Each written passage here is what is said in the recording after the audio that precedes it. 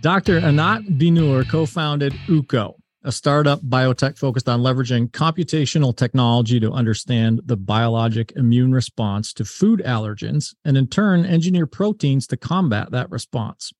But as you'll soon find out, she's not the kind of doctor you might expect her to be. I'm Matt Pillar, and on today's episode of The Business of Biotech, we're going to try to hang on for the wild ride that is Dr. Binur's life. We're going to learn how that wild ride led her to the launch of UCO. We'll hear about the novel therapeutic approach the company is exploring, and we'll find out what drives one of the most energetic women in the biotech business to continually reinvent herself and challenge those around her. Dr. Binur, welcome to the show. Thanks so much. I'm excited to be here. I'm excited to have you. You know, just taking a cruise through your CV, your LinkedIn profile, even it's like, wow, there's a lot to unpack there in this woman's background. So before we get into sort of the dots, there are a lot of dots to connect. And before we get into sort of the therapeutic discussion, that's where I want to start. I want to rewind a little bit and get to know you because your background is pretty exciting. So I'm just going to rattle through some highlights here. If I get anything wrong as I'm rattling through, feel free to interrupt me and correct or add color. But Dr. Binur served in the Israeli Defense Force, earned her LLB, which is a law degree kind of equivalent, I think, to the JD here in the States, clerked for the State Attorney of Israel, served as a legislative fellow in the U.S. House of Representatives, founded MEET, M-E-E-T, an organization that uses tech and business with partners like MIT and Google to bring together and educate future leaders in the Middle East. Earned your PhD in political science with a focus on behavioral economics. While earning your PhD at MIT, you studied large-scale behavioral economics field experiments to empirically test and measure norms of trust and cooperation in game theoretic settings. So it sounds to me like you're an educated manipulator. and I mean that's one way of looking at it. I mean that in a kind way. You consulted for the World Bank. You're an investor at Innovation Endeavors, a VC firm partnering with. What's that? I was. Yeah, a VC firm partnering with startups that apply cutting-edge technology to transform large industries. So, I mean, kind of all over the map. A lot of really cool experiences. But then it looks like you carved out, as I said, this sort of incredibly successful career influencing people. Maybe that's a more polite way of saying it than manipulating. I want to learn kind of how all these experiences influence your leadership now of an early stage biopharma company. But first, tell me, how did you even become the leader of an early stage biopharma company with the background that you had? I mean, very poli-sci, defense, consultative at a global level. What led you to biopharma? Yeah. First of all, definitely people often ask me, especially now I'm talking to kind of younger people and they're thinking about their career. It's definitely a story of connecting dots. And sometimes only in retrospect, you can understand kind of how these things add value to what you're doing today and how you got to be doing what you're doing. But I would say for me, you can see that common theme because the first parts of my career were definitely in the worlds of policy and education and academia and politics. It's very mission driven. So I'd say, first of all, I've always, for me, I just feel the most precious thing we have is time.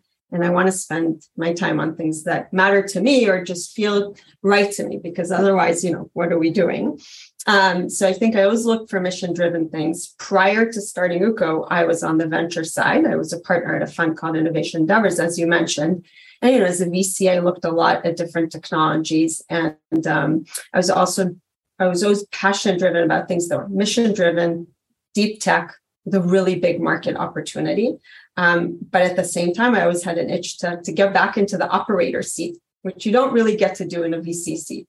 Mm-hmm. So when my co-founder, Yanayu Friend, Professor Yanayu Friend, who's also one of my very close friends from our undergrad days, told me about an idea he'd been working, and it checked all the boxes that I had, been looking for as a VC, things to invest in. I decided that it's time to make the switch and kind of go to what's often called the other side of the table. Yeah. That Innovation Endeavors during your time there, were you exposed to biotech, biopharm, or was it mostly more on the tech side? Yes, Innovation Endeavors is a really unique and amazing fund. I'm still very close to the fund. They've invested in UCO. They sit on my board, and it's a fund in Silicon Valley that invests really in the intersection of very deep tech and big industries, really trying to make an impact on the world. So yes, luckily and fortunately for me, I got a chance to every day look at the most edge technologies that were out there and really think about how they can revolutionize either existing industries and even invent new ones. Mm-hmm. Yeah. Okay. So looking at that, like sort of looking at life sciences as the industry, did you have any reservation kind of going into it around jumping into an industry where you weren't formally educated and didn't necessarily have a lot of career experience, or was it like like most other things in an entrepreneur's life, head down, let's go? I think I'm a mix of things. And luckily for me, I think I'm a mix of an entrepreneur and a VC. So as a VC, you're often very thoughtful. You need to be about what you invest in and really think about all the different risks. And in this case, I have to say, yes, I was apprehensive about jumping into a world that I wasn't familiar with in depth, right? But the hat in me, or I think my DNA that's more entrepreneurial, I think the only way entrepreneurs really move forward is by not thinking about things always as they are, but imagining what they could be and getting really excited about the possibilities. So for me, it was an intersection of understanding that this is a massive opportunity, that it's a really mission-driven problem, and that at the same time, I love learning new things. And I think for me, it was clear about building a strong team around me that will enable me to overcome any gaps that I had in knowledge or experience. Yeah. Was the specific space food allergens, but medicine? We'll start with medicine in general. Was there any, I guess, personal inspiration to want to be involved in that? I mean, I get the whole kind of mission driven, big change, good for humanity kind of drive. But when you winnow that down into the specific space where UCO lives, and we're going to jump into that here shortly, was there any specific motivation to say, yes, that there are a lot of problems out there that I could be interested in solving. That one in particular is interesting to me. Yeah, one, I think food allergies and sensitivities are everywhere, and they definitely touch my life as well. And I'm almost never now, on a call, in the elevator with my neighbors, in a dinner, at a school meeting where it's not a topic of discussion. So it was something that was very top of mind. And it also for me is a perfect example of how much technology can give hope, right? I think we're in this sense in a world that has a lot of issues. The hopeful part of it is that I do think we're at the edge of what technology can do to help us live better, healthier, safer lives. And I saw that intersection as a moment of possibility, and I could see how we could really make a big impact through UCO. Yeah. Okay. So we've used the word. We mentioned the company. Used the word UCO several times. What is UKKO for those of you who haven't read the show notes? UKKO. What does the UCO word mean? Where's it come from?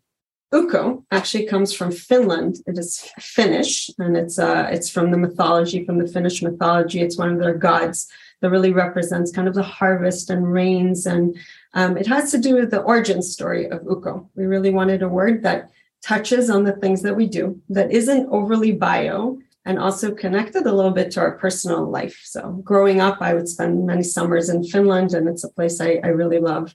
And specifically, this connects UCO and the god UCO connected to the origin story of UCO, looking at food and food proteins and crops and so on. And so that's how we picked the word. I like it. That's a good story. Great visual for sure. So how did you launch it? Just walk us through sort of the launch genesis story, I guess. Yeah, sure. So interestingly, I think that UCO really started with looking at a problem in reverse.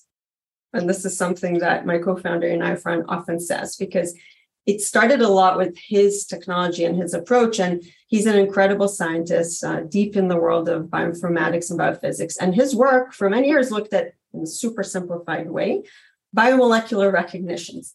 So in general, I would say when you think about the world of bio and pharma, often what we look at is, can we engineer proteins for better targeting, right? Better in some drug cases, for example, can we engineer antibodies for better targeting and binding? But at some point he said, hold on, if we understand it so deeply, how proteins actually interact and target each other, What happened if we completely reverse it and ask ourselves, could we design proteins for lack of recognition, to not interact at all? And that really sparked a whole kind of, field area in which he started delving into. And he did an initial proof of concept around food allergies and sensitivities, because it's exactly a possible solution for this case because of the way the immune system interacts with proteins in the case of allergy. Mm-hmm. And he got really interesting results. And that was the point that he came to talk to me while I was on the VC side. And as I said before, I was wowed. I said, this really checks all the boxes for me. And we decided to start the company. So at that point, very formative, sort of a scientific principle. I'm thinking of it in very simplistic terms, but I'm thinking you could either say, let's attack this problem via the food that we consume, and let's apply some protein engineering to the food that we consume, or you could say, let's approach this problem, biopharmaceutically in people, medicinally, or maybe both. So I'm wondering at what point, as you were kind of presented with the scientific principle that seemed like a great potential solution to a big problem, at what point did you kind of take that ball of clay and start to mold it into something that could be productized, right?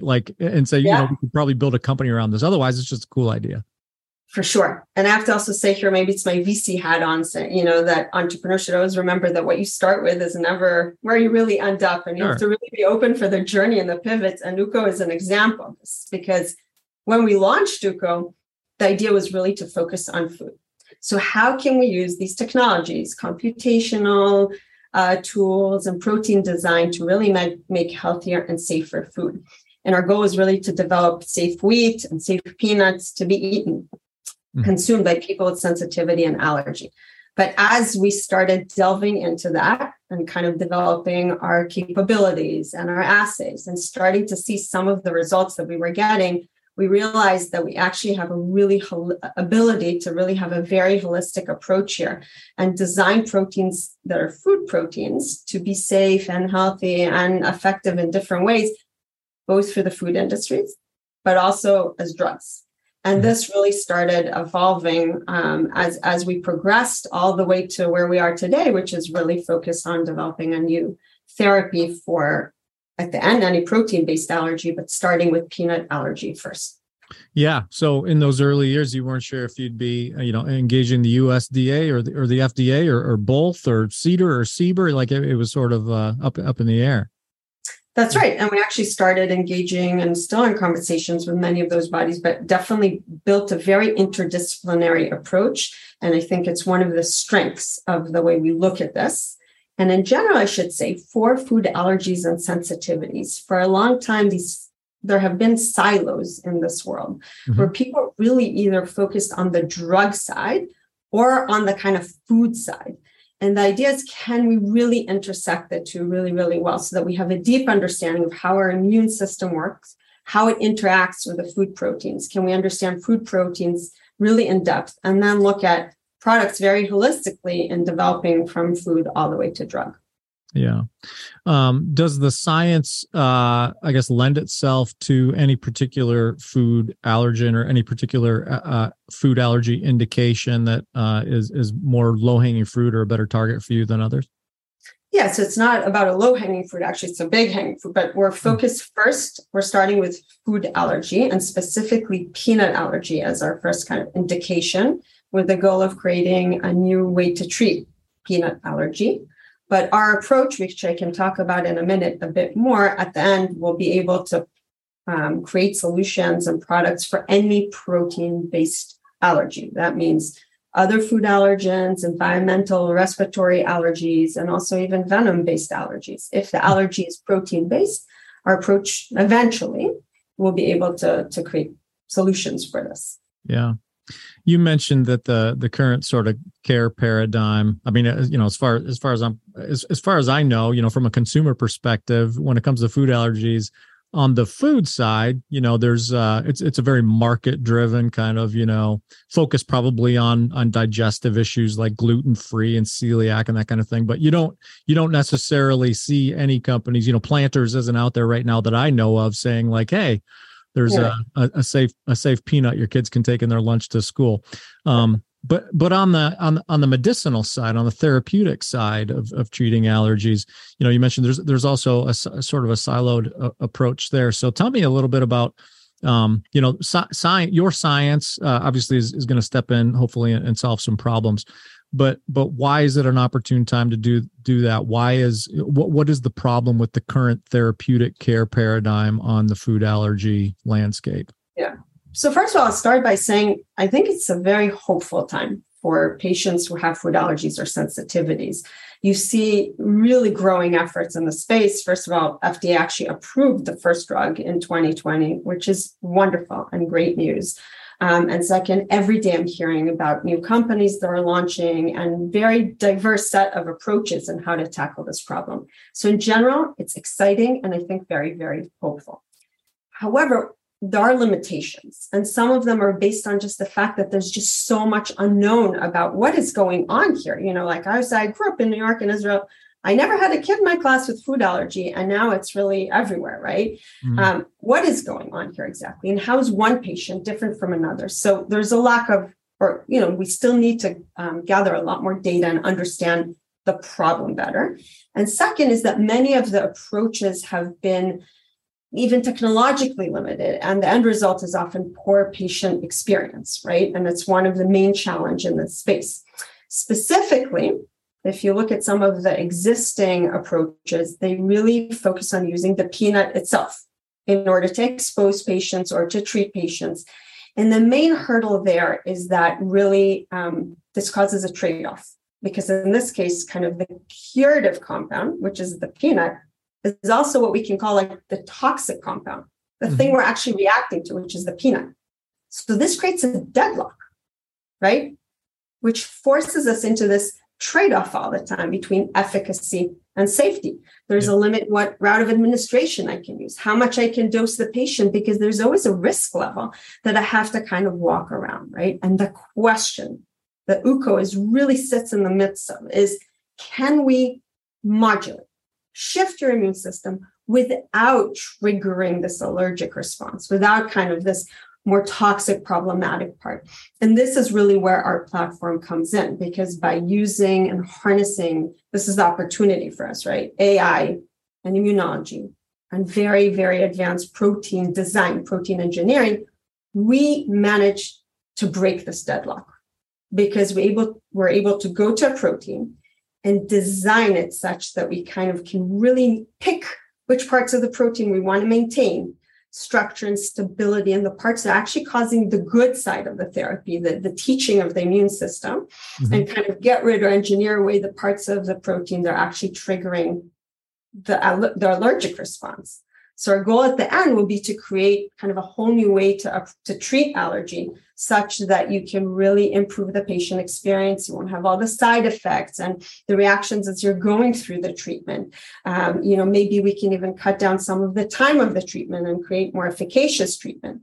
Right now, patients really face a very hard, long process that can sometimes take years, and at the end still leave them in a place which is safer. And that is so, so important, but not necessarily a cure. Sure. Yeah. Yeah. I can only imagine. I mean, I've shared on the show, in fact, in similar conversations with protein engineers and folks working in the allergic therapy space, that I in my early 20s developed some seasonal allergies that were severe, certainly not life-threatening, but severe, and therefore, subjected myself to the testing, and then years and years and years of therapy exposure to those allergens in small doses, and it did help. But boy, was it a commitment, and that's for a mild sort of annoyance, right? It's certainly far from life-threatening, but weekly and then bi-weekly and then monthly for years on end. And if you think about parents and the kids themselves, this is really a very hard process to go through, often with a lot of monetary and emotional and financial and operational implications. And it's a lot to ask from patients. But at the same time, peanut allergy and other allergies can be life-threatening. So this is a hard choice to make. And I think that a lot of the efforts out there are trying to crack that. But in order to really be able to change the game, to create like a whole new way of looking at this, I think what we need to do is to be able to break that deadlock, to really ask, like, what are the things we can leverage in existing proteins that we know work in kind of modulating, changing your immune system, and yet kind of engineer for, design for a far better patient experience by, really reducing or getting rid of the parts that are creating these harsher effects. Yeah. I mean, the approach, I like that. I like the fact that, you're looking at it from a source perspective and from a therapeutic perspective. And, you mentioned a minute ago, about the fact that, when you were in school, and so, I'm 47 years old. When I was in school, it was like, I never remembered having to be segregated from anyone at the lunch table. Right. My kids are now in high school, and they grew up, coming through elementary school in particular. And even now in high school, it's an everyday thing. Like I know plenty of kids, plenty of their peers who are, who suffer from peanut allergies in particular. Is there any insight out there? Like what does sort of the literature say about why the indication has become so prevalent? Do we know? Yeah. I mean, I think first I'd say I agree with you. I just don't remember this. And now many people call this an epidemic, right? Mm-hmm. It's like 1% to 2%, I think, of the population is actually allergic to peanut. Only like 8% to food allergies. And the important thing to remember here is obviously the effect is far beyond the patient, has impact on the direct family, on the surrounding family. It's enough to have one kid in the class with an allergy, and sometimes the entire school is affected by it, right? I think this is the part that I was talking about before, that there's so much unknown still in this field. Like there isn't one scientifically backed explanation that everyone aligns behind. There are different theories around hygiene and toxins in our environment and many different kind of hypotheses, but there isn't one that's really scientifically backed that everyone agrees that this is the core reason, the root cause of what we're seeing. And this is something that some of the data, for example, that UCO is gathering can hopefully help also unlock beyond the therapy itself, which we are designing and developing. Yeah. It is like, I mean, I've heard all that stuff, right? Like I've heard, we're too clean. We're too clean a society. We don't expose ourselves to anything anymore. So therefore we find everything to be, an allergen. The theories, they're far and wide, but the problem is certainly front and center.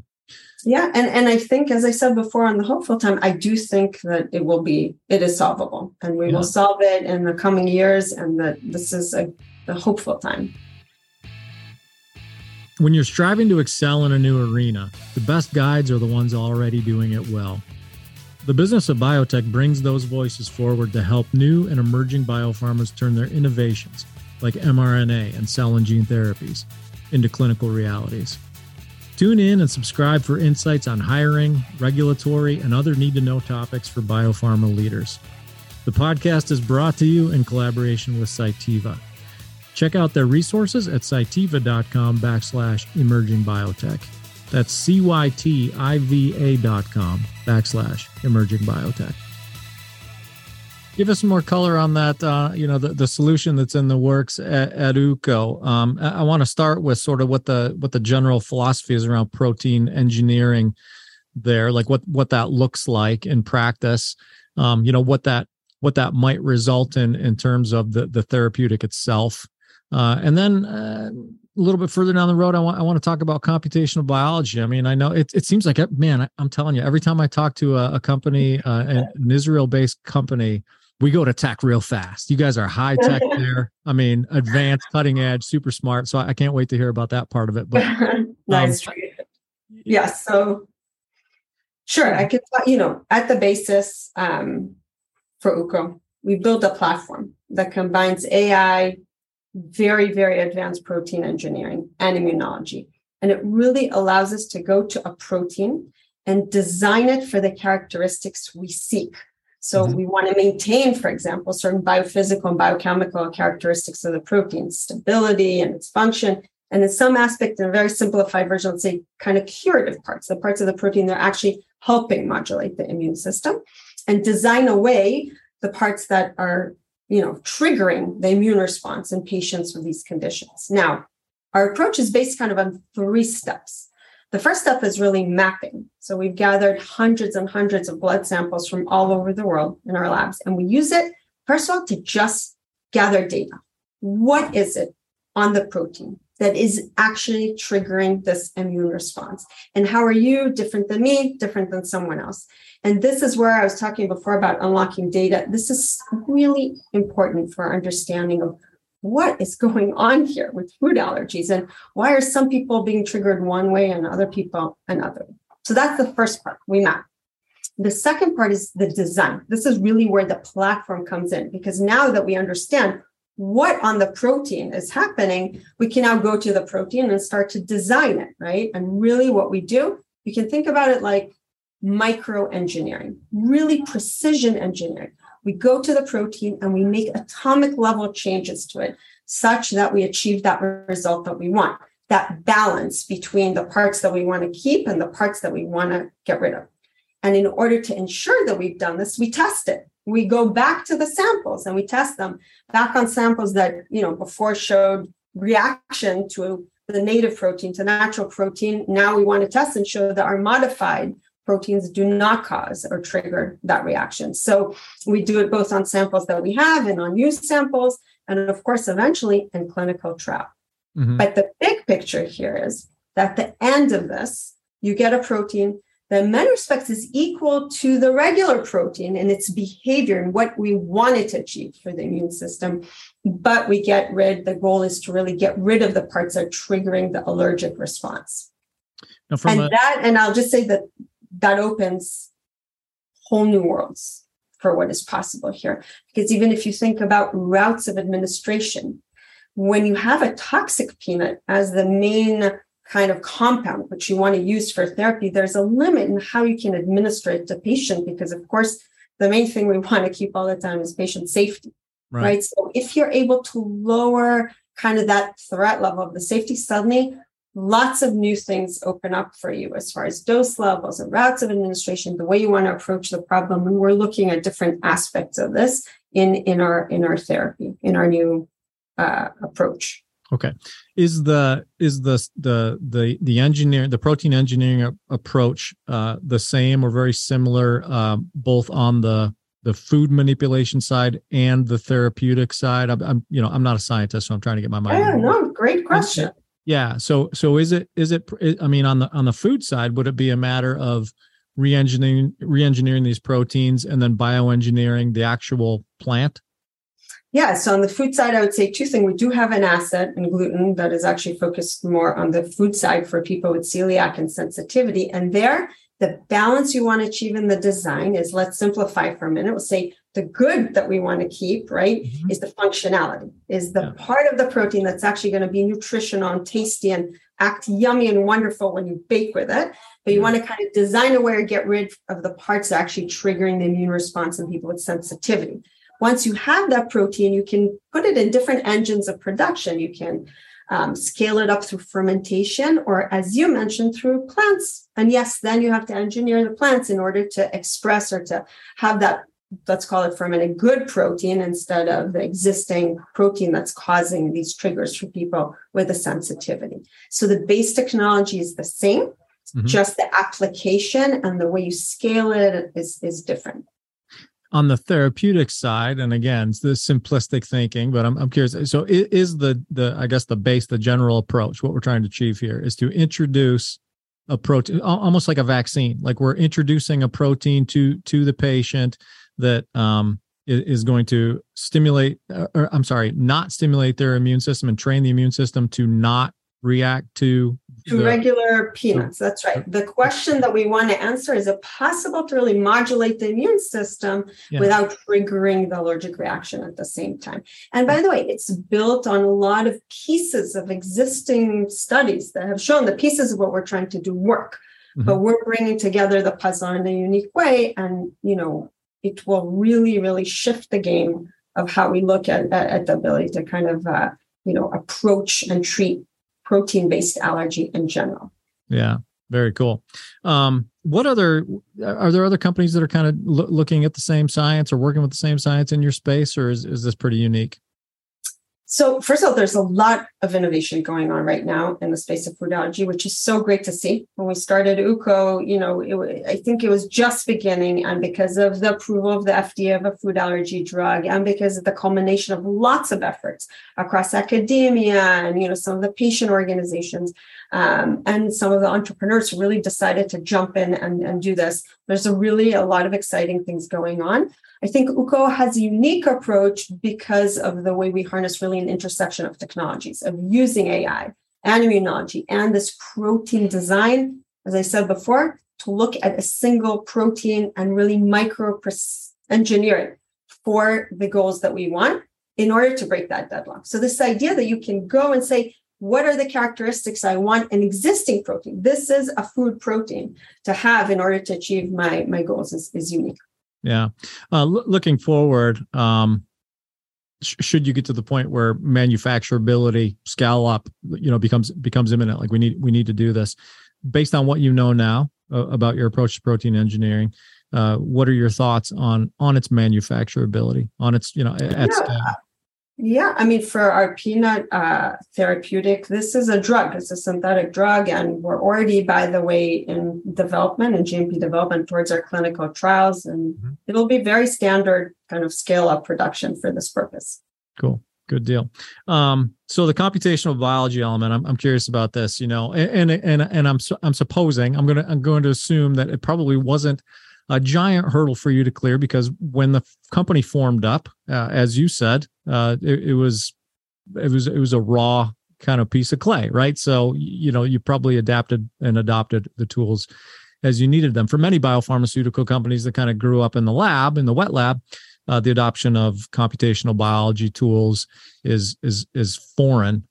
So I think you could provide some nice insight to our audience around the infrastructure, like what goes into leveraging computational biology from a tech and personnel standpoint. So give us some color on that. Like, at what point did you realize, like, we're going to need to apply some in silico, AI, machine learning, whatever those tools might be, you tell me, but we're really going to kind of squeeze all the juice we can out of these high tech tools to work toward this bioengineered protein. Yeah. So happily for UCO, computational biology, or AI, was really part of our origin story. And as I mentioned, my co-founder, Professor Inay Irfan, this is really his expertise. And we began looking at the problem through this lens, which I think gave us a really unique perspective to begin with. Okay, so just explain what we do with computation and then kind of how we integrated it into our team.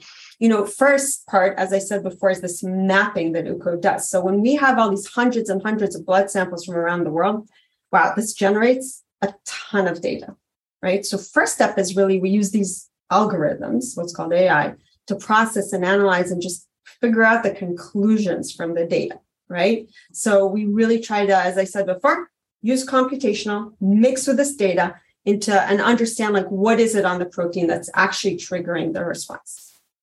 The second piece where computational plays a big part for UCO is prediction and design. Because now we've mapped, now we use our computational tools to understand what are these changes we actually want to make, such that, as I said before, we keep that balance all the time between what we want to keep and what we want to get rid of. So we constantly use the computational tools to kind of predict the best possible design for the proteins. And the nice thing about this is that it really allows us super fast iterations, right? Because our comp team can come up with a lot of options on a matrix will be kind of graded in different ways across the variables we're trying to maximize for. And we have the ability to kind of pick and test the best ones. And I'll say one more thing, and then I'll talk about how we structured into the company. Just maybe I keep putting my VC hat back on. But, VCs often ask this question of entrepreneurs, like, but why now? Like, why not? Like, why wasn't this done before? And I think the comp piece is a huge part of this, right? Because in the past, kind of previous methods for protein design really leaned on really big experimental efforts. They were based on a lot of trial and error, and it required lots of time and very heavy lifting and resources. And for UCO, the fact that we have this AI at the basis allows us to really focus on the design and move really, really quickly on the iterations. Yeah. Kind of just one thing on the operational side, I think that because we're asking kind of how we integrated, and that's, I think, interesting.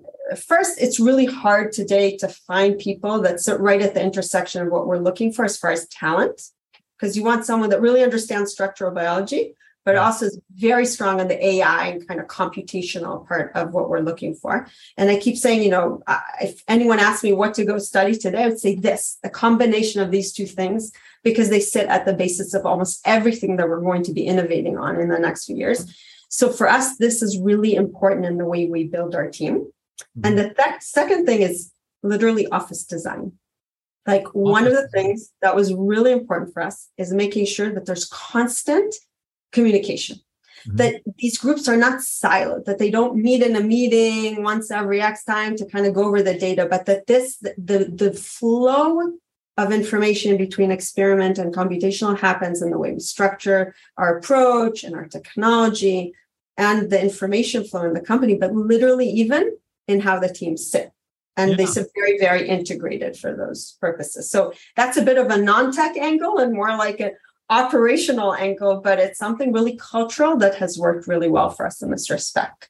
Sure. And I appreciate that you brought that up. It's, it's not the first time that I've heard this concept of, your computational biologists and your wet lab biologists, your machine people, your computation people and your lab people have to learn each other's language and work well together. So, I mean, just the juxtaposition of them in the office, it makes perfect sense. It really does. Yeah. And for us, it's super fast iterations. Like they literally, the data flows back and forth on a daily basis. So the work here between the experimental and the computational, very, very integrated at UCO. How many people are with the company now? We've passed the 50 mark. Congratulations. Yeah. Thanks. That's terrific. Where are you guys on the clinical journey? So we're a preclinical company. And we're currently already in development and planning clinical trials in the next kind of year and a half to 2. Yeah. Okay. What has to happen between now and then to make those clinical trials a reality? Well, everything they have, the list is long, but this is, I think, the part of the process as opposed to research and kind of really discovering our targets and selecting our lead candidates. That's a little more straightforward in the sense that we really have to hit all our development milestones in order to submit to the regulators, get approval, and operationalize, put in place the clinical trial kind of operations so that we can start them on time and do them as best as possible. Yeah, pretty exciting time. So the conversation around the culture there and sort of the positioning of people in the office and the way that they work together, it speaks to leadership. And we've reached the point in the podcast where the middle-aged American white guy asks the female CEO what it's like to be a female co-founder and CEO, which is always an uncomfortable question for me to ask because I'll tell you, I like to ask it because, some of the female CEOs and co-founders that I talk to come into the conversation, like in a pre-call, they'll say like, we have to talk about this because I'm a passionate advocate for women in STEM and I want to talk about this.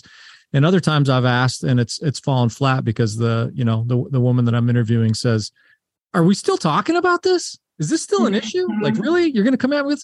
So, but I have to, like, I want to know where you kind of fall on that continuum, right? What your perspective is and how you might parlay that perspective into advice for other not just women, but minorities, atypical, we'll say, of historical biopharma leadership. Yeah. I mean, look, I think we made a lot of progress. I'm always happy to talk about this because, and in general, I should say diversity, and we'll talk, happy to talk a little bit more about that in general.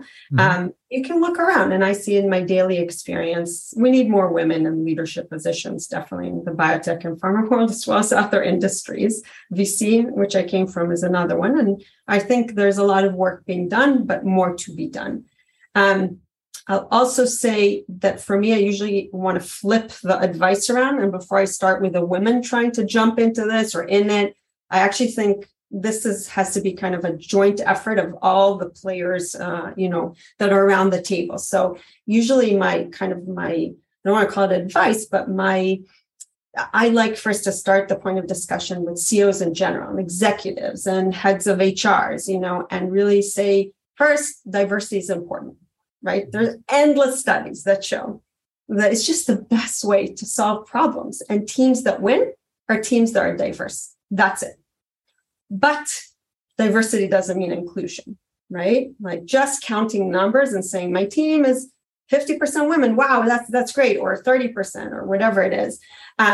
Inclusion really means being super thoughtful about what does it mean to build an organization that gives space to everyone and really leverages the diverse opinions, and what do you need to be aware of and how do you do this smartly and think about all aspects of it. And that requires something else.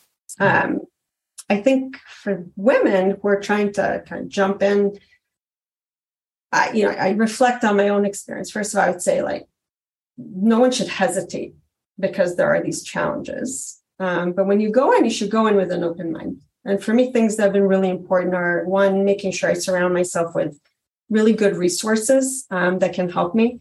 That is included really strong team around me and mentors. And I have to say management coaches too, which in general, I should say, something really important that CEOs should do for themselves and for their teams. It's really helpful. Having kind of that growth mindset is another thing. And another one, and I'm sure I think we all have this, but it's the voices in our head. Not letting them hold you back, really having a serious conversation with them every time they come up. And there's Dr. Binor talking to herself again. That's right. That's right. You bring up this point around management consulting and the value of diversity. What's the thought process around? So obviously, the CEO or co-founder of a 50-person startup biopharma, in many ways is no longer the sole, or maybe never was. I mean, you've got co-founders, you've got a scientific board. I'm sure you've got a board of directors. You're not like the sole decision maker. You're not setting. You're not checking every box of company tone. Right. So what goes into in your position, aligning, the board of directors, the scientific advisory board, the management team, all the way down to, the person who's cleaning the floors, aligning those folks with the idea behind the value of diversity. I mean, and how much effort does that take, and what goes into making sure that you're picking the right folks? I think it's a great question, by the way, especially in a time like this when there's a lot of people ask a lot about crisis management, right? Just because the markets are so crazy and fundraising and so on. So I think a lot of effort should go into this. And first thing for CEOs, I think you have to be clear with yourself. Just what is driving you? What is the key thing that's important for you right now in the organization? Once you integrate also other opinions, the important thing is to align everyone from the macro to the micro. And it's very, very important because it's the only way that you can make sure that your vision and mission is super aligned with the operations that happen on a daily basis. And to do that, you have to make sure that you can first articulate clearly what you're trying to achieve. And second, I think that you have these kind of management cycles, I'll call them, or kind of daily workflows, weekly, monthly. What does it look like in your company as far as what type of meetings happen and what messages get conveyed by who, when, and to make sure that those are all aligned. So for me, making sure that I'm clear, that I've conveyed this to my board. I've heard the feedback, by the way, it's all at then an integration, but that I've aligned with my board. And then that message really is aligned with how our executive team sees things. And that then each of them goes to their managers and to their teams, and that there is kind of a cross-organization alignment on what we're trying to achieve. What are we trying to achieve this year, this quarter, this month, this week? And by the way, I do check-ins with the team, I have a 30-minute type of walk around the block, actually with random. It's totally random. Every week, someone else, is the meeting scheduled with someone else across the team, across all kind of, groups and functions and so on. And one of the questions that's always most important for me to ask is, do you feel that every morning when you come into the organization, it's clear to you what you're doing and why you're doing it? Mm-hmm. And if that's not clear, we have a problem. Yeah. Right. And so I think actually that kind of communication is really, really important in driving culture, mission, and effectiveness. Yeah. Well, you've certainly applied those skills across multiple. I'm just sitting here, I'm looking at the clock, Dr. Binur, and I'm thinking like we're running short on time. I wanted to ask you about meat. I know that's an important cause. Can you give us 2 minutes on that? Yeah.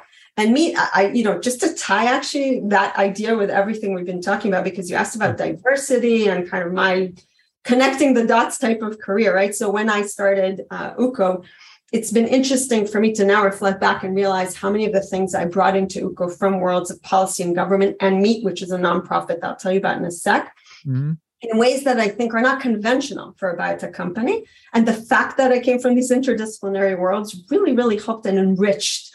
And it's just a point in case, it's a case in point for why diversity of experience and kind of life viewpoints is so important. So meat is very much my other baby. It's a nonprofit organization that I started together with a few co-founders almost 18 years ago now.